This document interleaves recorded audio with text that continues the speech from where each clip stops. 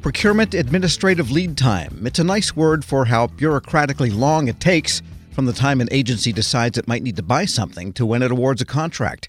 It even has its own acronym, PALT. And PALT is often not paltry. Sometimes it's years. Well, now the Office of Federal Procurement Policy has issued a proposed definition of PALT as a step towards squeezing it down. Here with Industry's Take, the president and CEO of the Professional Services Council, David Berteau. PALT, this has been a big bugaboo for contractors, hasn't it? It has been around for a long time, Tom.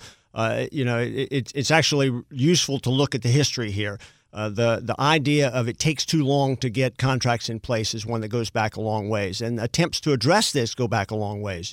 My first engagement in this was in 1981 with a set of defense acquisition reform initiatives known at that time as the Carlucci initiatives. One of those initiatives— That does go back. It goes back. One of those initiatives was to reduce PALT, right?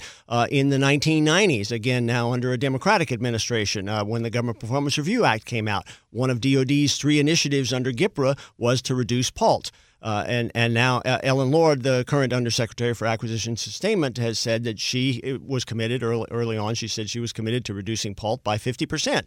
The challenge with all of those is there were three key characteristics that were lacking. One was a common definition of what PALT is, right? When does it start? When does it end? The second was measures to comply with those common definitions. And the third was making the results of the definition and the measurements available to Congress, to the public, to organizations like PSC, so that we could both track and make recommendations for improvements. Because the idea of measuring PALT is not to know, it's to make it better. Right. And you can't improve something until you know what it is you're improving, and you need some metrics. Right.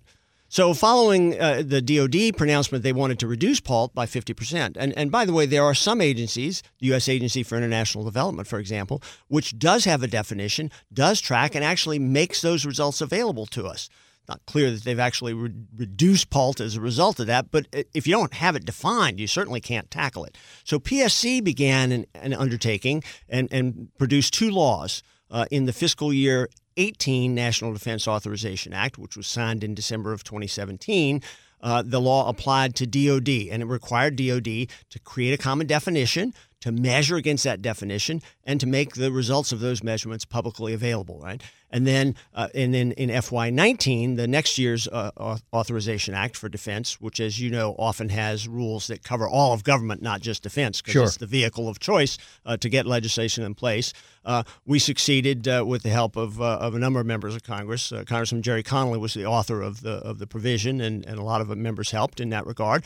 And we put that into place government-wide. So last week, the Office of Federal Procurement Policy put out a proposed approach to defining, measuring, and reporting the results of this. We have 30 days. We have until February 20th to respond to this. Given the definition that they did come out with, is it a good one? It starts in the right direction. I mean, there are three key elements of this. One is the part that is most visible is from the time of the solicitation until the time of the award. And that's kind of the part that matters a lot, particularly to contractors who have to schedule scarce resources and put their bids where they've got the most likelihood of having success. There's actually a pre-solicitation part of this. Well, I was going to ask, what about when they just have requests for information and they're doing their market research, and sometimes those requests say, we may not even have a contracting program related to this request. Right. But we'd like you to give us some information anyway, right? Yeah, so should that be considered part of PALT? I would like it to be. In our comments to the DOD proposal, but then you would have infinite PALT if they don't do anything. You could have infinite PALT. And not only that, you really have different types of programs and projects that you're measuring here. One of the challenges of measuring, for instance, is do you only pay attention to the initial award of the contract, or do you also include the exercise of options? Well, if I've got a one-year contract with 4 one-year options, it may take me 18 months to get that first award, but then only 1 month to exercise each of the options. At that point, I now have 5 contract actions divided by 22. It looks like my PALT is only 4.4 months per action, whereas really it was 18 months and then 4 1-month things. So it's really, we've got to get more precise in looking at this. The goal is not to hold people responsible for a bad result. The goal is to fix it and make it better. The government needs results faster. We're speaking with David Berteau. He is president and CEO of the Professional Services Council. And I guess you would have to publish results in some manner that's meaningful, and that is not averages. Because if a agency decides, golly, our printer broke, we need a new printer, let's go to the GSA multiple awards schedule, you can get that printer in a few days. Right. If you are buying a new aircraft carrier, then the PALT could be 20 years. And so the average would be 10 years. One took 2 days, one took 20 years. It's a meaningless average. That's right. And actually, that is one of the comments we made to the Defense Department 2 years ago when they proposed their approach to this. We think they're working on this. They talk about it publicly. They actually talk about the averages in speeches.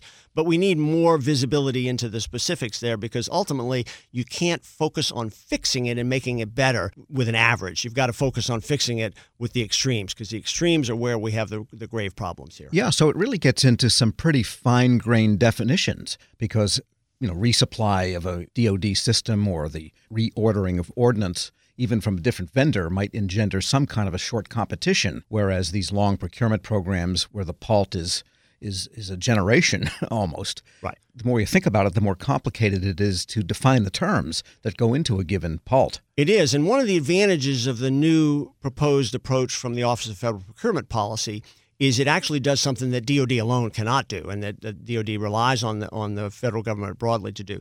And that is, as you're aware, Tom, there's a system of tracking contracts. It's the Federal Procurement Data System, right? And it's got all the contracts over a certain level in there. There's a lot of data entered in, a lot of data fields. There's no data field for when the solicitation was issued and when it was awarded, and so you can't calculate PALT from the FPDS. DoD could not fix that. OFPP can. Now, it'll have to be implemented by the managers of that, which is the General Services Administration.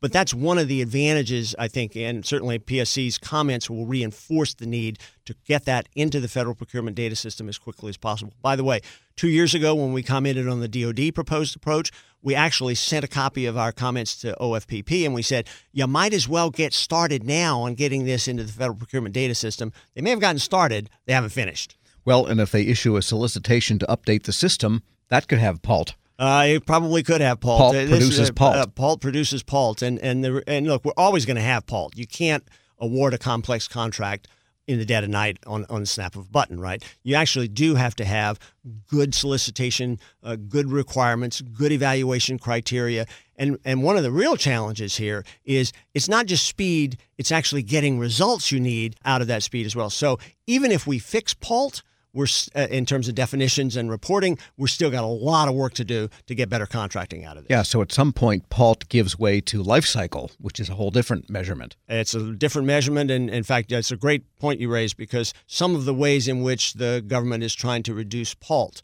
the other transactions authority that lets you go buy a prototype quickly, right? What DoD has now authorities on what's called the middle tier of acquisition, which allows you to bypass some of the normal processes, right? One of the problems with those advanced ways of doing it, and even the new innovative ways of getting access to non-traditional suppliers, is it pays attention to what you're getting right now, whether it's a product or a service or a new system or a new approach, but it doesn't look at the lifecycle sustainment and support costs. And that's where 70% of your money goes. So if you short that at the front end, you're going to pay for it at the back end. That's not good for the government. It's not good for our members. All right, so take a look at this pronouncement from OFPP. Don't take it with a grain of PALT, I guess you might say. Thank you. We'll have a whole bucket of PALT before we're finished. David Berteau is President and CEO of the Professional Services Council. As always, thanks so much. Thank you, Tom. We'll post this interview at federalnewsnetwork.com/Federal Drive. Hear the Federal Drive on demand and with no lead time. Subscribe at Apple Podcasts or Podcast One. Grab a 30-day free trial of Live by Live Plus, and you'll get unlimited skips, commercial-free music, and all of the podcasts and live streaming events you can handle. Visit livexlive.com/podcast1 to learn more and start your free trial.